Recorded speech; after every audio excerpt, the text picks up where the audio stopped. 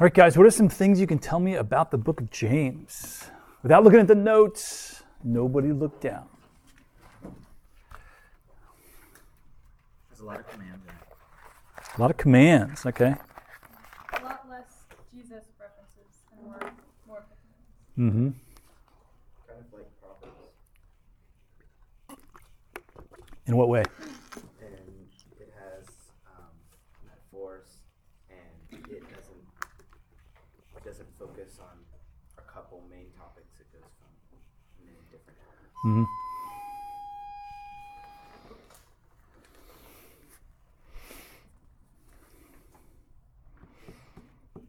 I'm sure someone will take care of that.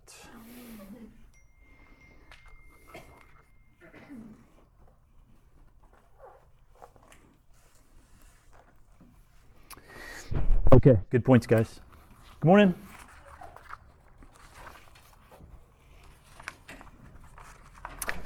Find a spot, find an outline. You have an outline, Marielle? Right, papers. Give me your papers. Thanks, Josh. Thank you. Appreciate it. Thank you. Thank you. Thank you, gals, who have them anyway. We left ours on the printer. Likely story. Yeah, they did write them. It does happen, I know. And even dogs eat homework. It's not just a saying, it does happen.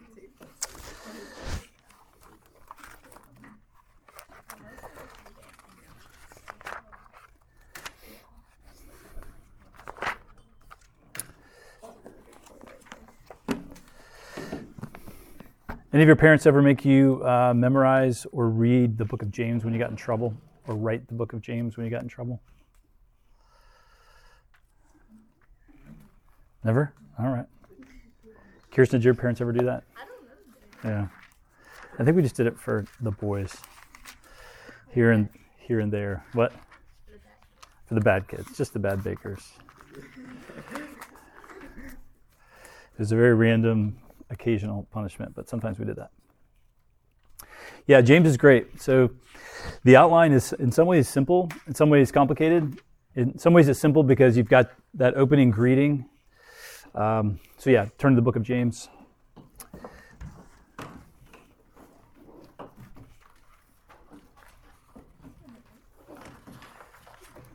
Anybody need a Bible? Or a napkin, or a crayon, or a tissue, or some tape? No? Okay. Yeah, so James 1:1. James, a servant of God and of the Lord Jesus Christ, to the 12 tribes in the dispersion. Greetings. So that's verse 1. And then verse 2, bam, we start, we race in, we move, and then you get to the very end, and there's not really even a closing. He says, my brothers, if any among you wanders from the truth and someone brings him back, let him know that whoever brings back a sinner from his wandering will save his soul from death and will cover a multitude of sins. Period. End of sentence. End of book. So not even a grace be with you or the brothers greet you or anything like that. It just ends. So in some ways the outline is very simple. You've got a greeting and then the rest of the book. And in some ways it's complicated if you try to parse out the rest of the book. But very fire-packed, very fiery epistle.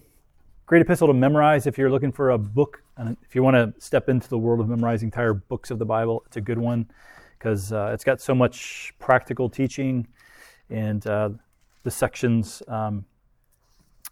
stand alone in a good way.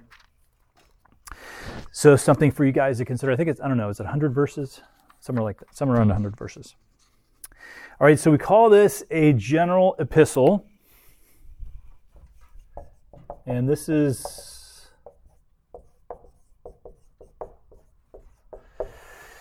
the first general epistle we've talked about, right? And the reason it's called general epistle is why? It's because it's written to a general audience. So all of the Pauline epistles are written to a specific place, Corinth, Rome, Thessalonica, Colossae, or a person, Timothy, Titus, Philemon. But when you get to the general epistles, you know who writes them, at least in almost all of them, but you don't know who they're writing to, and it feels like they're writing to a broad audience, not a specific one. So those would include Hebrews, James, 1st and 2nd Peter, 1st and 2nd, 3rd John, Jude, and not Revelation. I set you up for that, didn't I? I guess in some ways, Revelation is a general writing because it's written to a general audience, but it's not an epistle. So it is not a general epistle. What else do we want to say as introductory? Yeah. Well, let me pray and we'll continue. Father, we thank you for this book, and we thank you for how practical and helpful it's been to Christians for all these centuries, and we pray for us as well, that it would help us, that it would clarify the kind of life we are to live as Christians, and help us to please you with the life we live. We do pray that we would be doers of the word and not just hearers, and so even as we think about James, let us not be hearers only, but let us be doers of the word. And we pray in Jesus' name, amen. All right, the who is kind of interesting because when you step into the Jameses of the Bible, you kind of get a sense, a little bit of the history of the Bible. There's actually 4 different Jameses in the Bible, and you can think about each of them as possible authors, but we can rule 3 of them out. So 2 Jameses are part of the 12 apostles, right? So you might think, well, those are great candidates for having written the book of James because they knew Jesus, they were with Jesus. So you have James, the brother of... Well, that's true. But then you have this other apostle who's a brother of... John. Yeah, James and John, the sons of Zebedee. And then you have James, the son of Alphaeus. James, the son of Alphaeus is a little bit too obscure. So, James doesn't clarify who he is other than saying he's a servant. And the New Testament didn't feel the need to clarify the rest of the New Testament church. And so the assumption is that it wouldn't be an obscure James if he doesn't need any kind of description of who he is. And then you get James, the son of Zebedee, who would be a great candidate except for the fact that he died. So that makes him less of a candidate. He's the first, not the first martyr, but Acts 12:2 is when he's killed by Herod. So the first martyr, of course, is Stephen, but in Acts 12:2 he dies. So that seems too early for this to be written by James, the son of Zebedee. There's a random father of Judas. So James or Luke 6:16, Acts 1:13, but he's even more obscure, so we assume that's not the guy. So that leaves James, the brother of Jesus. So turn to Mark 6:3.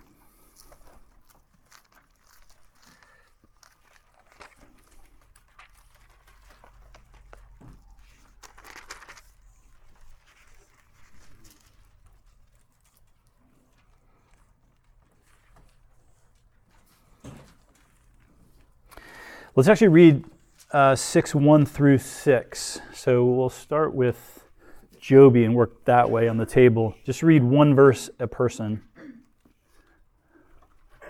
He went away from there and came to his hometown, and the disciples followed him. And on the Sabbath he began to teach in the synagogue, and many who heard him were astonished, saying, "Where did this man get these things? What is the wisdom given to him? How are such mighty works done by his hand? Is not this the carpenter, the son of Mary, and a brother of James, and Joseph, and Judas, and Simon? And are not his sisters here with us?"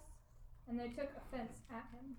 And Jesus said to them, "A prophet is not without honor, except in his hometown and among his relatives and in his own household." And he could do no mighty work there, except that he laid his hands on a few sick people and healed them. He marveled because of their unbelief, and he went out among the villages teaching. Great.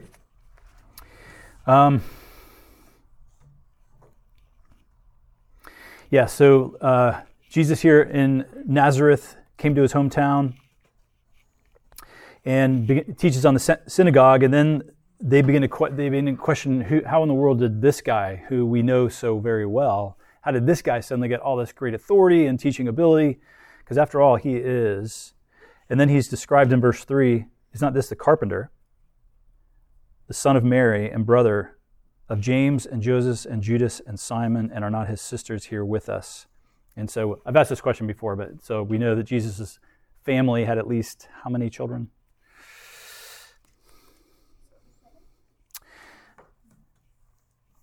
Yes. Yeah, sisters is plural, so we know there's at least 2 sisters. There's 4 brothers plus Jesus, so there's at least 7 in his family. So he came from a large family. But the interesting thing is the brothers mentioned. So this is the brother of James, and actually this is the James we think wrote the Epistle of James. The brother of James and Joseph and Judas. Obviously not Judas Iscariot, but Judas, who is also Jude. So we know him by Jude as the author of the Epistle of Jude. So 2 writers of New Testament books are there, James and Jude. But it's just helpful to place Jesus in Jesus the man in a natural setting in his family, and recognize, it's that verse is relevant as well. The resistance to Jesus that was common among those who knew him, thought they knew him best, right? They actually didn't know him best, but they thought they did. So that's the James we think wrote the book of James. And then we meet him later, turn to Acts 15.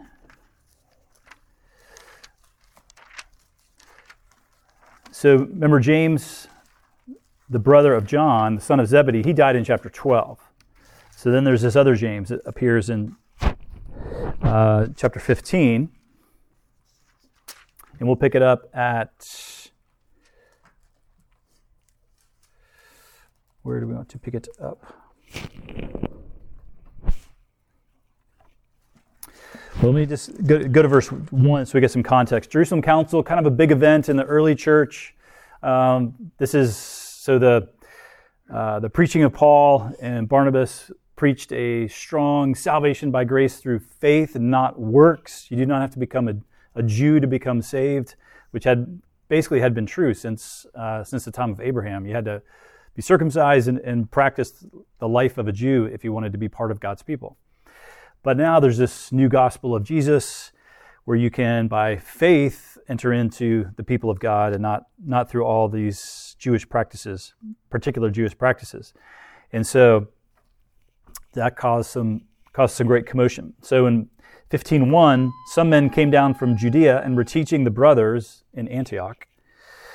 So they came down from Judea, which is effectively near Jerusalem. They're teaching the brothers in Antioch, unless you are circumcised according to the custom of Moses, you cannot be saved. It's not even a matter of obedience, it's a matter of salvation. They say you can't be saved unless you're circumcised. And so Paul and Barnabas rejected that totally. That was completely wrong. They had no small dissension and debate, which means it was a massive argument. Paul and Barnabas and some of the others were appointed to go up to Jerusalem to the apostles and the elders with this question. So they go to Jerusalem. There's going to be a big debate on this very important early church issue. And then Peter speaks, essentially takes the side of Paul and Barnabas and rebukes the other guys. And then you get to 15:13. After they finished speaking, James replied, "Brothers, listen to me." And then James gives a pretty extensive speech and recommendation. And actually, a couple scholars noted that the Greek, if you compare this speech of James in Acts 15 to the letter of James, there's a lot of overlap, a lot of phrases and words that are used in both places.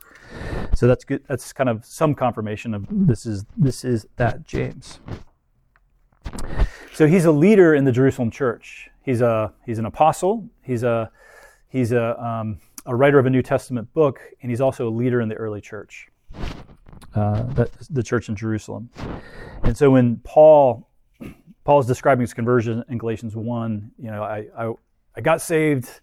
God was pleased to open my eyes, and then I went here, and then I went there, and I went there. But when he's describing all the places he went in his early years, he talks about going to Jerusalem. He says, "I saw none of the other apostles except James, the Lord's brother." Galatians 1:19. So still on this theme of these brothers of the Lord who became New Testament authors. If you look at James 1:1 and Jude 1:1, the way that the epistles open. So James identifies himself as a servant of God and of the Lord Jesus Christ. And what's noteworthy about that, considering what we know of James? So I'm back on my outline now, page 55. So James, a servant of God and of the Lord Jesus Christ. What's noteworthy about that way of greeting?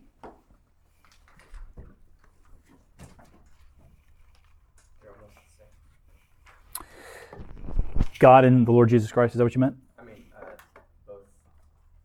both beginnings are almost. Oh, James and Jude? Yeah, they are very similar. That is true. He recognizes Jesus Christ as God. Yeah, as equivalent to God. That is true.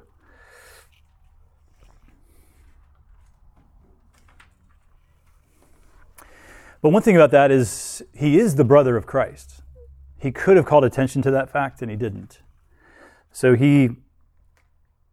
when he thinks of in other words, when he thinks of Jesus, he doesn't think of, my big brother who was always a pain to me because he was perfect and never sinned. He thinks of him as the Lord Jesus Christ, and I am his servant. I am his willing, happy, blessed servant. That's quite a commendation. If your little brother can look at you that way, it's like doubly humble on his part, right?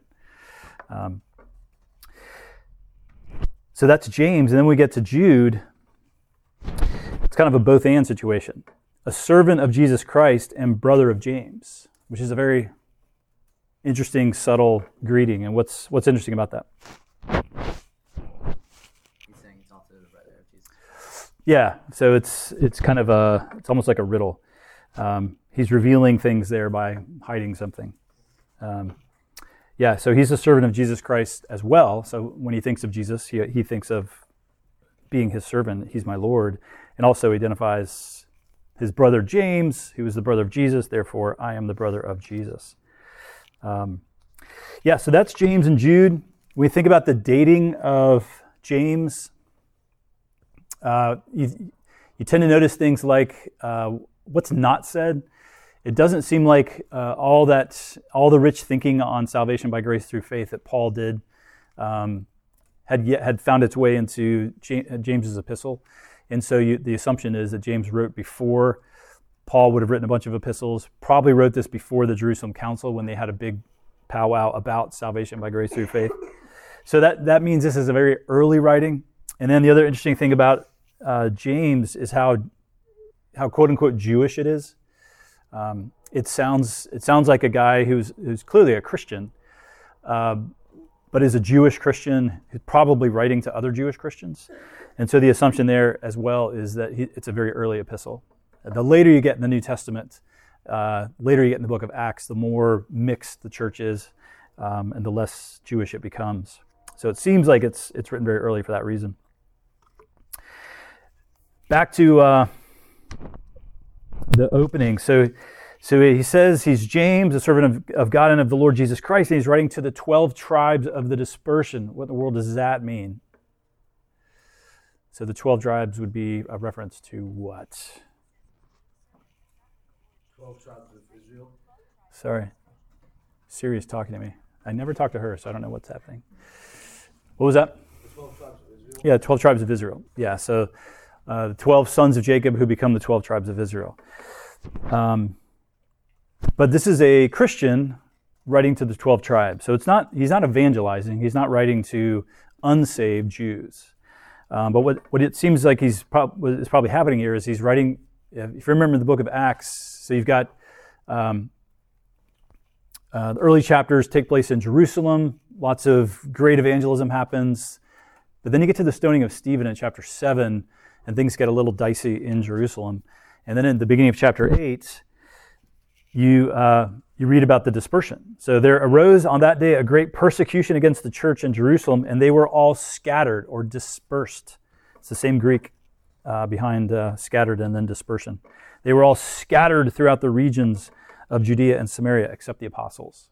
So the 12, the restored 12 apostles stay in Jerusalem, except the church is scattered. But you can imagine James, a converted Jew, converted to Christ, who really cares about those Jews that are now dispersed, those Jewish Christians, because among those persecuted Jews would be Jewish Christians. They were the people that he had been responsible for as a leader in the Jerusalem church. And so it seems like the book of James is James leading and caring for these scattered Jewish Christians throughout Israel and other regions. So just like Paul, one of the ways he expressed care to his churches was he wrote letters to them, right? And so James is doing the same thing, except it's not Jews in a single location. It's Jews scattered throughout the Mediterranean region. All that makes sense? So we got James, brother of Jesus, writing to Jewish Christians, probably scattered throughout that area. And it is true that they're the 12 tribes. By that point, there would have been some confusion on, could you trace your genealogy all the way back to a single tribe? Maybe not. But if you were a Jew, well, you're certainly part of one of the tribes. And so that is fitting. One of the reasons there's some debate about that is that the other idea you get in the New Testament is that the church, people like us, converted Gentiles, we are the true Israel. We are part of the one new man. So Jew and Gentile are now one in Christ. And so you can make a case that 12 tribes is actually is understood in a spiritual sense. So in a spiritual sense, we are part of the 12 tribes because we're part of, we're offspring of Abraham by faith. So you can make a case that refers to Christians, but probably that would be Christian Jews. All right, so the distinctive style of James. There's been some reference to this already. So we noted that, unlike Paul, where you get all these very expected parts of a letter, so you've got a greeting, Paul to so-and-so, grace and peace. He always has that kind of grace and peace language. He's got a thanksgiving almost always. He's got a prayer almost always. Galatians is the one exception. Then you get the body of his letter, and then you get personal greetings at the end. So-and-so says hi. Please say hi to so-and-so. And then you get some kind of conclusion. Grace be with you. So that's the basic Pauline letter package. And actually, the letters of 1st and 2nd Peter have that same kind of style. Personal greetings included. But James doesn't have that. It's more business-like. So I'm gonna greet you, and I'm sincere when I say hi, but then I'm gonna get right down to business, and we're just gonna get on with it. So this was referenced. Sometimes people compare James to Proverbs, and there is the emphasis on wisdom kind of gets you there, and also the short discussions. But a better parallel is probably the Sermon on the Mount, Jesus' Sermon on the Mount in Matthew 5-7. So the reason that works is in Jesus' Sermon on the Mount, you have that same kind of collection of topics. The topics will be anywhere from one verse to maybe 5 or 6 verses, and then he goes to a different topic. And he just marches on through, probably 2 or 3 dozen different topics in the Sermon on the Mount. So that's similar to James. But then the other thing that stands out is that James actually quotes or cites very specific things from the Sermon on the Mount.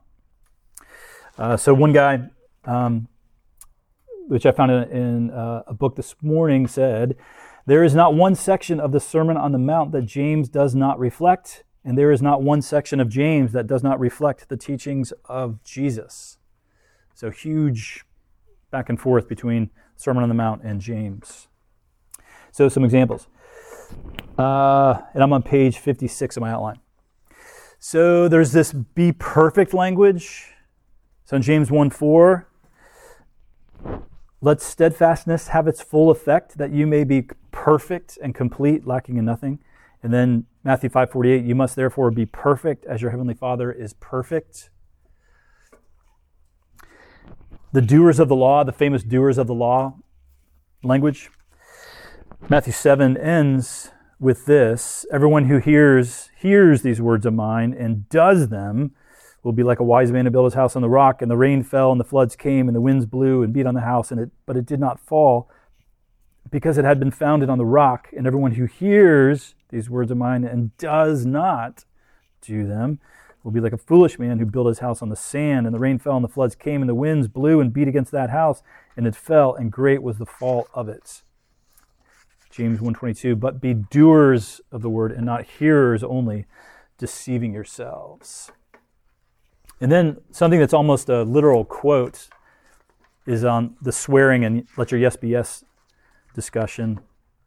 Again, and this is Jesus, again, you've heard that it was said to those of old, you shall not swear falsely, but shall perform to the Lord what you have sworn. But I say to you, do not take an oath at all, either by heaven, for it is the throne of God, or by the earth, for it is his footstool, or by Jerusalem, for it is the city of the great king. And do not take an oath by your head, for you cannot make one hair white or black. Let what you say be simply yes or no. Anything more than this comes from evil.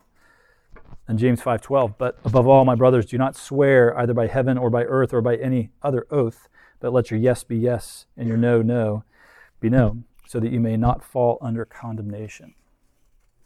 And there's actually many more crossovers you can make, but those are clear ones, so that serves our purposes. So any questions on that? What do you think about this swearing? Like, is that You should not swear. But I mean, like, What kind of for, Christian are you, Caleb? for like oaths of office or something, like in court? Yeah, it's a good question. I know some like people don't agree with swearing at all. Yeah, there is that perspective that you should not swear on the Bible, and there is a confession you can make or profession you can make that I commit to tell the truth, basically, but I'm not going to swear on anything. And some Christians have taken that route.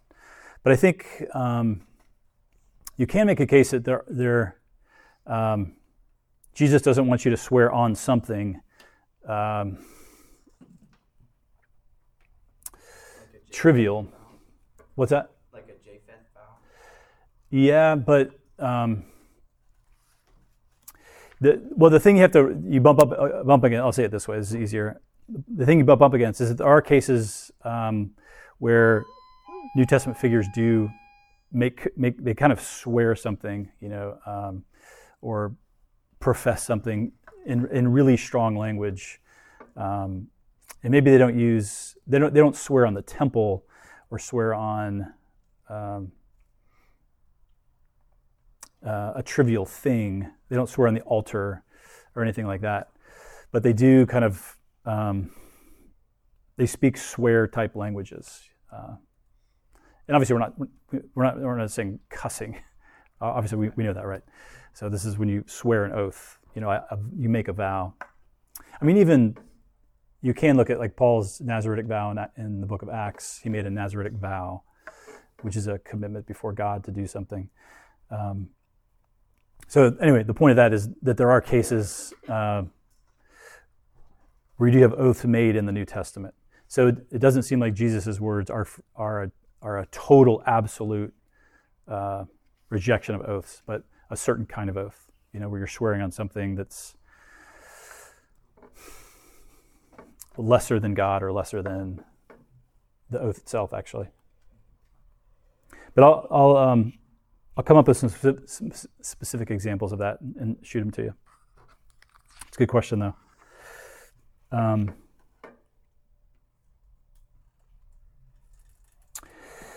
All right, so the style of James.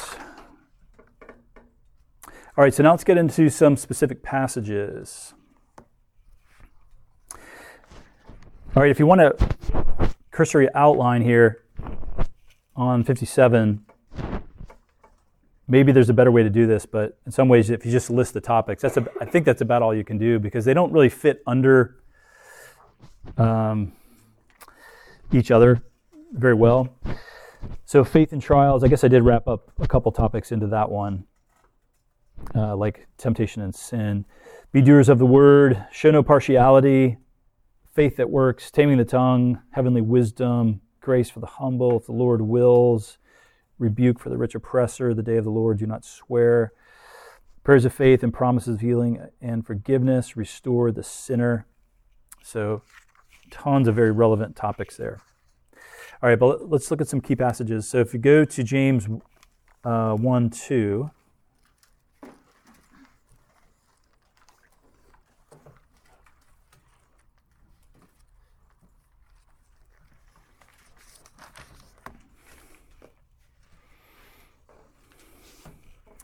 So where do we stop our reading?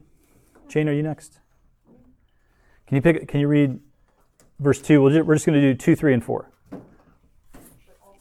No, one verse at a time. Same thing. Count it all joy, my brothers, when you meet trials of various kinds. For you know that the testing of your faith produces steadfastness. And let steadfastness have its full effect, that you may be perfect and complete, lacking nothing. All right, really helpful perspective on suffering. And so what would be some kinds of trials or suffering you guys might encounter?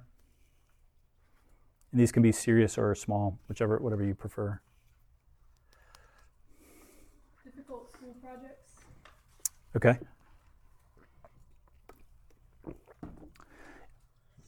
Yeah, particularly something big enough that you might get anxious or bitter because it's such a big project. It's going to take you forever. Yeah, what will be some other kinds of suffering? Sickness? Yeah, sickness is a good one. Yeah, especially if you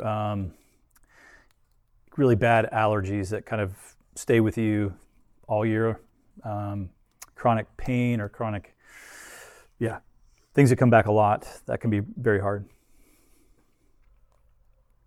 Well, good. I mean, those things and more, of course, are kinds of suffering you're going to face. So what is James's basic counsel when we face these sufferings? Count it all joy. Yeah.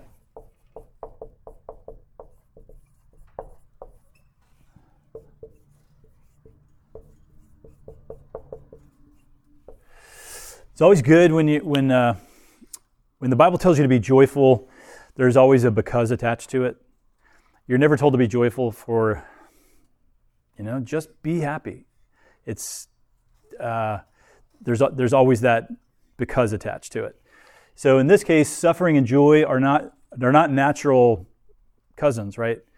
Suffering, usually you think bitterness, complaining, unhappiness, lack of joy, right? Depression, despair, whatever. But we are actually told to be joyful. Why?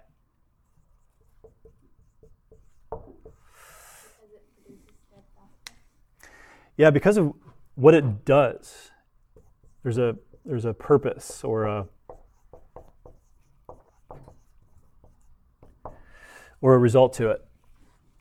So what are the basic steps that he outlines? So you experience suffering, you're told to be joyful, but you're told to be joyful for a reason, because something's going to happen as a result of this suffering. And what's the basic progression there? Your faith is tested. All right, so you've got the test, and then Steadfastness. Is that the next thing? We go right to steadfast? Okay. And then?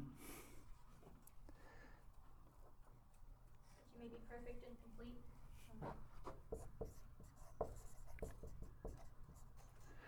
Perfect. How do you spell perfect? Ironic.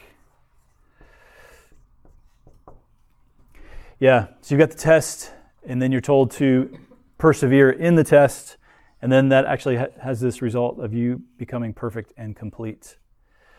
Which, if you kind of just make a guess, you are not going to be perfect and complete without being tested. That's kind of built into that equation there. So the joy is you're not just rejoicing about the suffering. that's the sign of a sickness. You have a demented mind if you just rejoice in suffering for no reason at all. But you rejoice in suffering because of what it produces. You can be thankful in the suffering because there's a good result. But that good result, I mean, the test is going to come, whether you respond well or not. What's not going to necessarily come that you have to work at is the steadfastness. So you working to be steadfast in character, steadfast in faith, steadfast in hope, steadfast in godliness, that's what results in that perfection.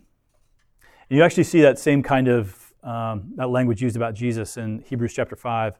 So he was sinless, but it was actually his life of suffering that resulted in him being made perfect. So that's kind of strange to think about, but he needed to be tested in order to be at a, in some ways at a human level, at a complete level, to be perfect. So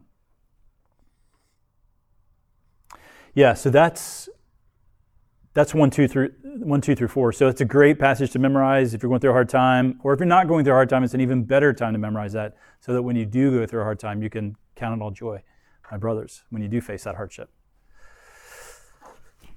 So great passage.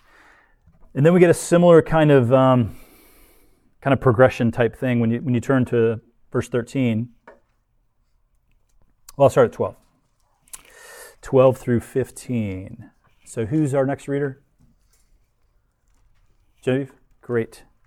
So just one verse at a time and then come down to the front table.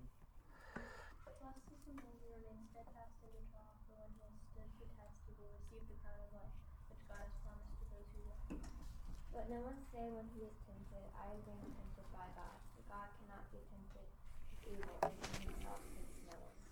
But each person is tempted when he is lured and enticed by his own desire. And then desire, when it has conceived, gives birth to sin, and sin, when it is fully grown, brings forth death. All right, so now we have another equation, except this time we'll call it sin.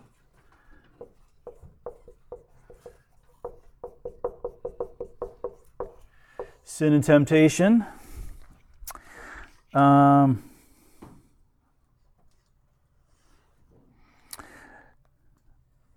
So we go back to a similar kind of idea here, steadfast under trial, but now what is the promise in verse 12? Blessed, and what else? You will receive the crown of life. Yeah.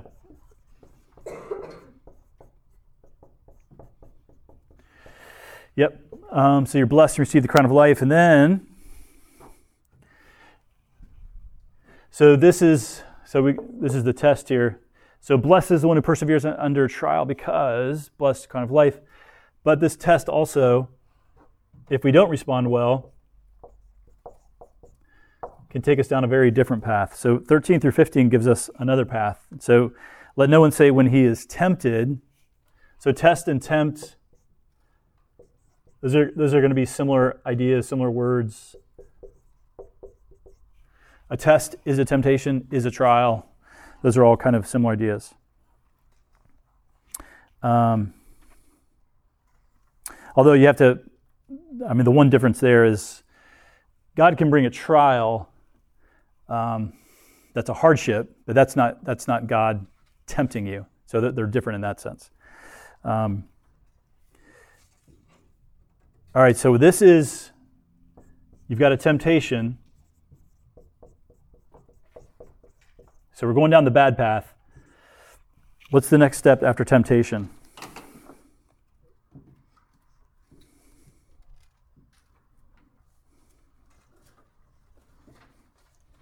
It's actually kind of tricky. Yeah, desire, I think, is probably the way to say that.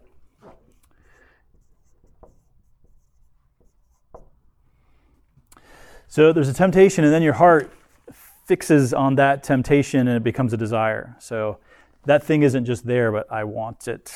I want it. And then what's the next thing that happens with that desire?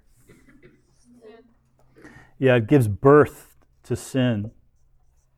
It's pretty vivid language. So it's like the desire's in you, but it hasn't become the baby yet. It's still kind of inside of you. It hasn't come to full term.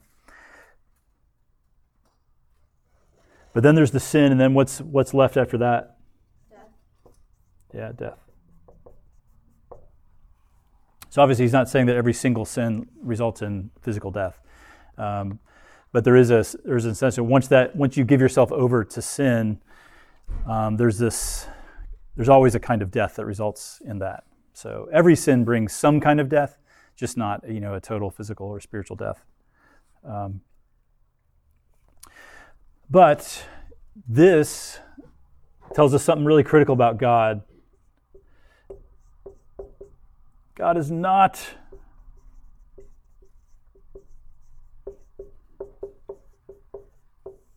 and the language that gets used a lot in these discussions is God is not the author of sin, which just means God doesn't cause you to sin. It's a tricky concept because all things that happen are caused by God ultimately. So he causes things to happen in different ways. Sometimes he causes something in a very direct way that involves him very personally, and then sometimes he causes things to happen by sort of letting you do what you want to do but you shouldn't do. So when it came to Judas betraying Jesus, that was part of God's overall sovereignty, right? He wanted that to happen because the death of Jesus would result in the redemption of his people. But it's not like God took over Judas and made Judas do all that he did, right? It was actually the devil, right, who came into Judas in a sense and made Judas do what he wanted to do. But God let it happen. God let the devil in that moment do what he wanted him to do because God had a larger overarching plan for the redemption of his people. So God is not the author of sin. Very important point. He's sovereign over all things, but he's not the author of sin. But this is helpful. You see the same thing if you think of the fall of Eve, when she sinned. So the temptation came to her in the serpent, right? So there was that was definitely a temptation from outside of her.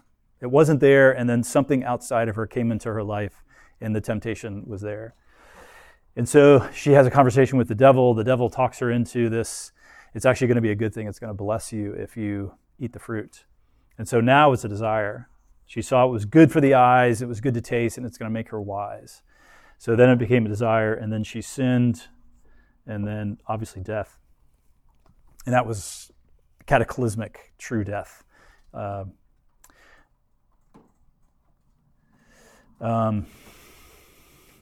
So the point for us, practically, this is when you want to battle your sins, when it's at the temptation and the desire phase. And obviously desire is not a static thing, it grows, right? So maybe you start off with a little bit of desire for this thing you shouldn't want, and then that desire grows, and then it becomes, that's kind of like the pregnancy metaphor, the baby's growing, and then it gives birth to sin.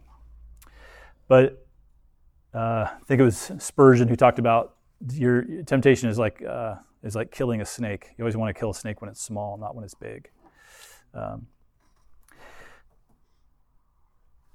But that progression also means you have to battle your sins at this level, at the heart level. A lot of times what gets all the attention is what you did because you sinned. So you just yelled at your mom. And that was terrible. You should not have yelled at your mom. And so you pray, Lord, help me not yell at my mom. And that's a place to start. You shouldn't yell at your mom. That's good. But the problem is the heart, the desire that caused you to yell at your mom. That's your real problem. The yelling was letting the rest of the world know you have a problem. But the real problem is what's in your heart that overflowed into you yelling at your mom. And so that's the desire. So what was the desire in me that caused me to yell at my mom? That's what you really need to fight. Make sense? Some yeses? All right. Okay, so another interesting thing in James is what he says about the law. Typically, when you say the law in the Bible, what are you talking about?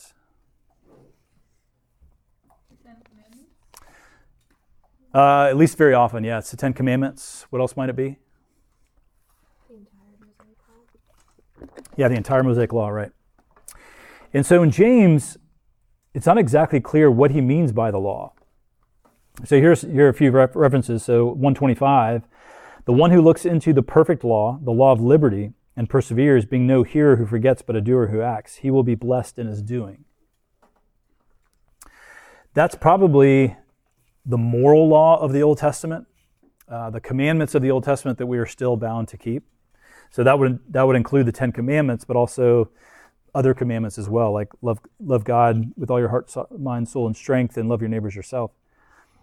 So he's not saying to look into the perfect law and make sure you offer all the specific sacrifices for your specific sins. But he would be talking about the moral law at this point. But he does call it the perfect law and the law of liberty. What's striking about that law of liberty language? It seems counterintuitive to a lot of people that following all the commands of the law will greatly live. Yes. But it is true. It is true that keeping God's law leads to liberty. It does not lead to slavery. Jesus tells us what leads to slavery in John chapter 8, which is what? Sin. Yeah, everyone who sins is the slave of sin, Jesus says. So the Son will set you free. Obedience will set you free. Slavery leads to sin, or sin leads to slavery, sorry. So it is the law of liberty, and it's the perfect law. We only understand that law because of Jesus and through Jesus, but it is in itself a perfect law. So then in 2:8, if you really fulfill the royal law, according to the scripture, you shall love your neighbor as yourself. You are doing well. So now the law of the moral law of the Old Testament is now the royal law. So royalty speaks to a king, right? So this is the law of the king, in other words.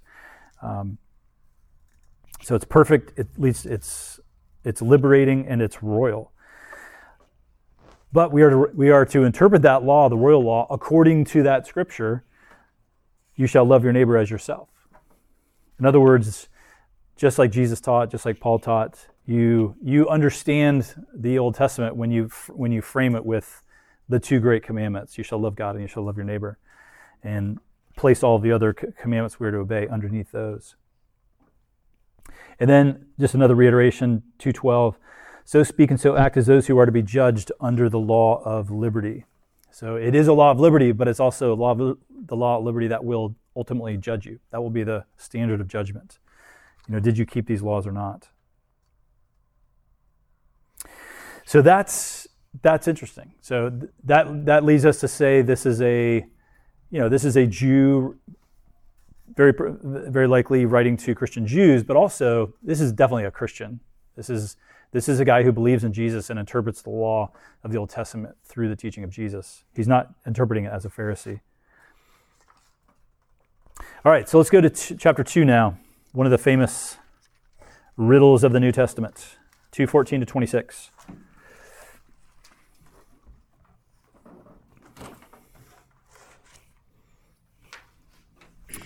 All right, let me get rid of our suffering just with a simple wipe of my hand. Our suffering is gone. Can you feel the difference? No? All right.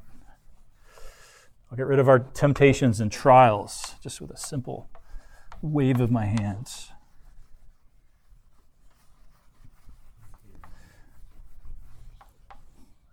So I guess it's fitting that they're not really gone, that I couldn't really just erase it. Yeah.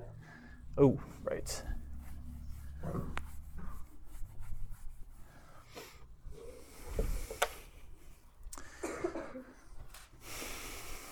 All right, so who's our next reader? Kirsten, excellent. So 2:14 to 26. What good is it, my brothers, if someone says he has faith but does not have works? Can that faith save him?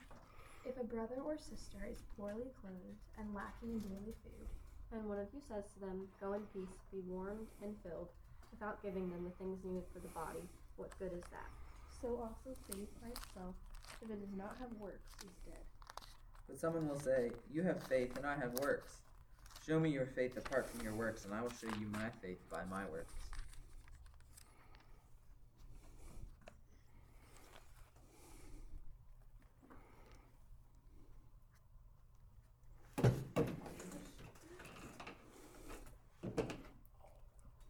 That's all right. Judah, you know where you are? You believe that God is one. You do well. Even the demons believe and shudder. Do you want to be shown, you foolish person, that faith apart from works is useless? Was not Abraham, our father, justified by works when he offered up his son Isaac on the altar?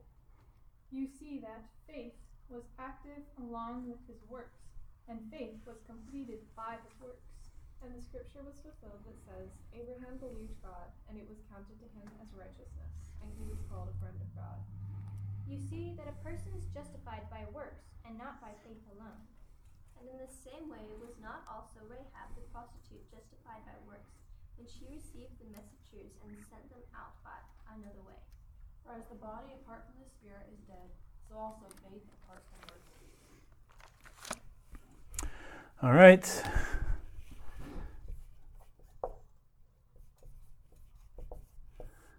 you got James and you got Paul. Which of them is right? Good answer. All right, so if you go to Romans, keep your thumb in James 2, and then go to Romans 3.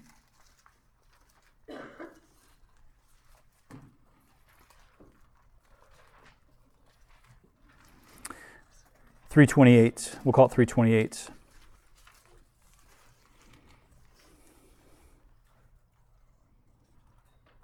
All right, so Romans 3:28. Romans is just a huge, lengthy unpacking of the gospel. And he writes, "We hold that one is justified by faith apart from works of the law." So we hold that one is justified by faith apart from works of the law. And we could go to Galatians chapter 2, verse 16. Still keeping our thumb in James 2. But Galatians 2:16.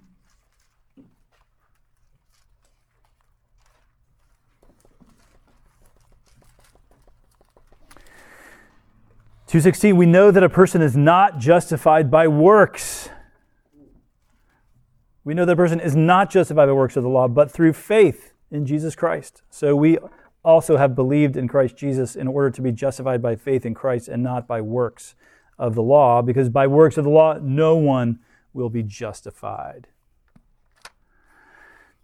All right, so then we go back to James 2.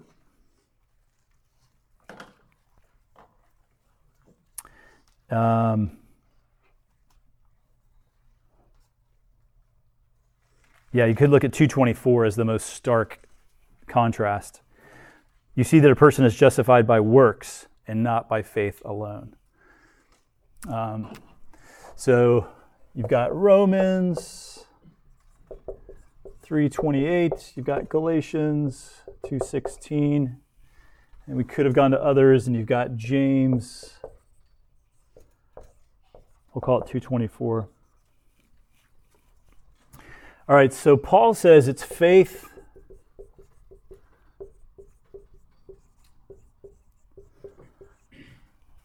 and not works that what?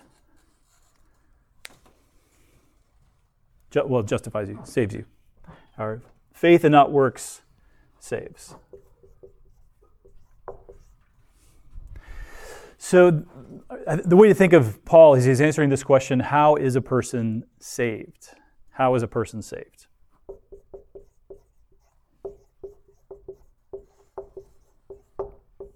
And we would say you're saved by faith and not by works.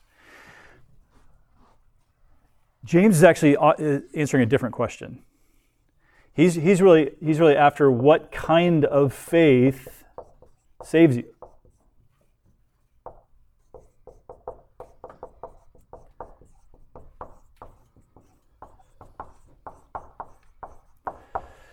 So what kind of faith? And how would you summarize James's what kind of faith saves you? Faith what? Yeah, faith with works, or faith, we could call it faith that works. Faith that works. He says faith that was completed by works. Good, yeah, faith that's completed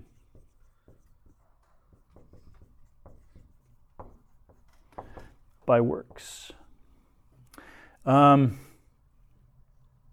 we know Paul believes in works because he uses the phrase good works.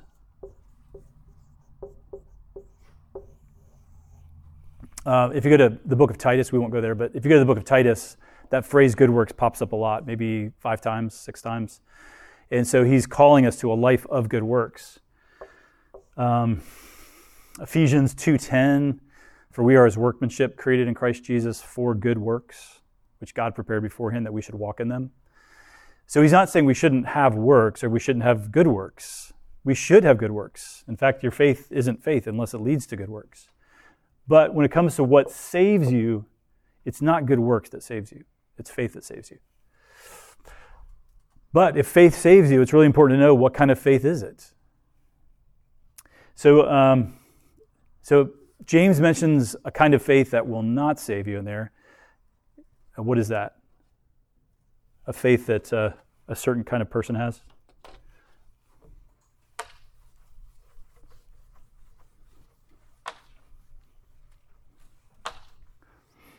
Faith without works.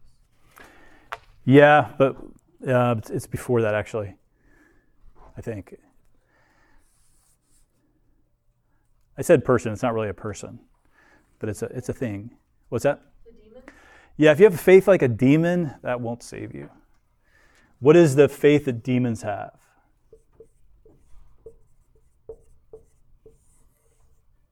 God is one. Yes, God is one. They believe that God exists, right? A demon doesn't deny the existence of God. They're smart enough to know that there is a God. But their faith doesn't lead to works. It's not completed by works. It's a recognition of God's existence, but not a bowing down to him as their Lord. So they reject him as their Lord, even though they know he is the Lord. I mean, kind of, it sounds obvious, right? That if I'm like a demon, I probably won't be saved. But, it's good to clarify. Demons won't be saved. So we need something different. We need a different kind of faith. We need a living faith that actually does do good works. And so he uses some examples here from the Old Testament. And let's just list the names first before we get to the details. What are the examples from the Old Testament? Abraham. Yep, so often we go back to Abraham. So this time he's an example of works and not faith. Even though for Paul in Galatians 3, Abraham is in Romans 4, he's the example of faith. All right, so we got Abraham. What else we got? Rahab. Is that all we have? Abraham and Rahab. Yes? Okay. All right, so Abraham is an example from which event in his life? The offering of Isaac. Yeah, he's told, after a really long time of waiting for this promised son, Isaac, he's promised the son at 75 years old. At 100 or 99, no, 100. At 100, he has Isaac, finally. And then when Isaac is, I think, 12, 13, young, he's told to actually offer Isaac. And he does it. The book of Hebrews tells us that he had some kind of faith that knew that either truly or spiritually or somehow, God is going to raise Isaac. And so he went and offered Isaac knowing that God would raise him. And God did, as it were, raised him up from the altar. So that offering was a profound picture of works, of obedience, of submission to God, of recognizing God as your Lord. So demons, not at all, have that kind of faith. But Abraham had that kind of faith that would actually bow down and do what the Lord is asking him to do. And then Rahab, it's curious, of all the people in the Old Testament, he picked Rahab. So who is she? You guys remember? So she's in the book of Joshua. She's a prostitute. The spies go to Rahab, and they basically say, "Protect us." She does protect them, but then she gives one of the great sort of mini testimonies about who the Lord is. The Lord, that Yahweh. She uses the name Yahweh, the personal name of God, the Yahweh who brought you out of Egypt. We know that God is with you and will deliver you. But then she says, "But remember me." And so she is recognized for her faith and her obedience and her good works. So it's powerful that she, of all the Old Testament, he could have picked David, he could have picked Moses, he could have picked a lot of people, but he picked Rahab. And yet she is an example of good works. And then she would go on to be in the line of Jesus through Boaz, right? She's the grandmother of Boaz, the wife or the husband of Ruth. So what else do we want to say about Rahab?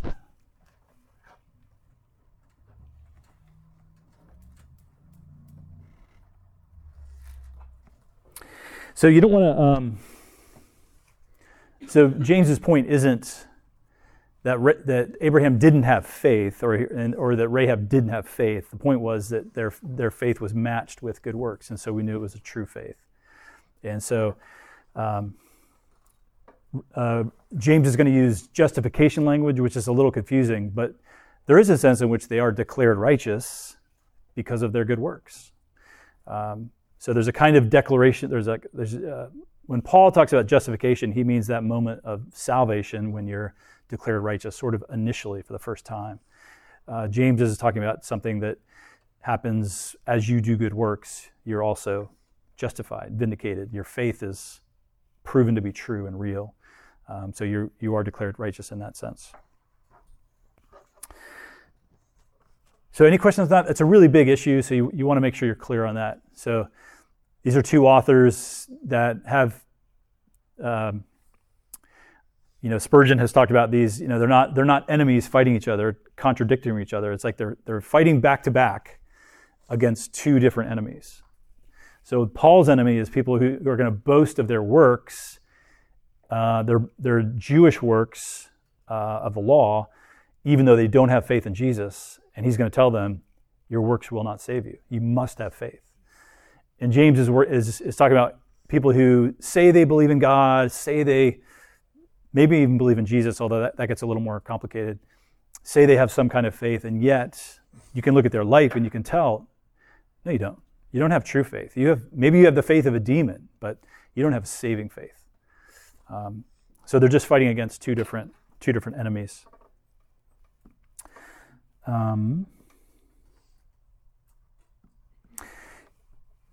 All right, so last piece we'll look at is chapter 4. Turn to 4, 1 through 3. 1 and 2, sorry. And I'll just read this. So what causes quarrels and what causes fights among you? Is it not this, that your passions are at war within you? You desire and do not have, so you murder. You covet and cannot obtain, so you fight and quarrel. You do not have because you do not ask. And the point you want to see there is that whenever you have a conflict, two people are at war, and this could be you and a sibling, or you and your parents, or you and a friend, or a nation and another nation. Whenever you have a conflict, you have desires below that. And those desires below that are what's causing that conflict. You're wanting things maybe you shouldn't want, and that's overflowing into this conflict. So at some level, all murder is a wanting of something that's not yours. It's desiring something that's not yours. You are in a quarrel with somebody, and the reason is you're wanting something. And of course, he's not talking about a righteous indignation where your cause is noble and worthy and holy. You're fighting on behalf of the Lord for this particular thing. That does happen, and sometimes that might lead to a debate or an argument. But this is a sinful quarrel. This is just you wanting something that you shouldn't want. You get offended.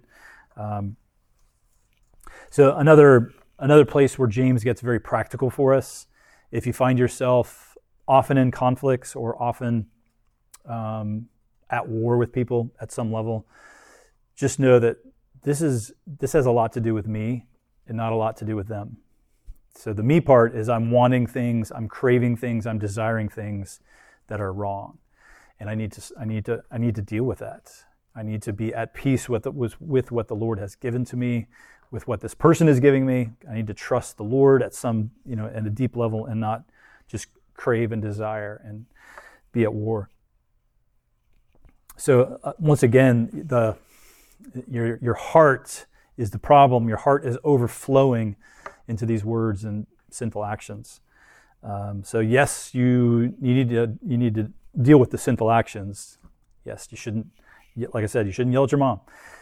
But your real problem is your heart. That war that's going on in your heart. That's what you really need to fix. And that's why if you're going to think about real change, you're gonna have to pray. You're gonna have to lean on the Lord. You're gonna have to turn to the Lord to change your heart. You can't even change your behavior, but if for the sake of argument you say, well, you can change your behavior a little bit, perhaps, but you can't change your heart. That heart change is what God has to do. Sometimes it's a sign you're not a Christian. That's why you have such problems with people. You're not a Christian. You need a new heart. And then sometimes you are a Christian, and I just need to grow as a Christian, so the Lord continue to change my heart. So lots of wonderful stuff in James. So Father, we pray that you would help us to live according to what you've given to us in this rich and deep book of James. And we pray all this in the name of Jesus, our Savior. Amen. Thanks, you guys.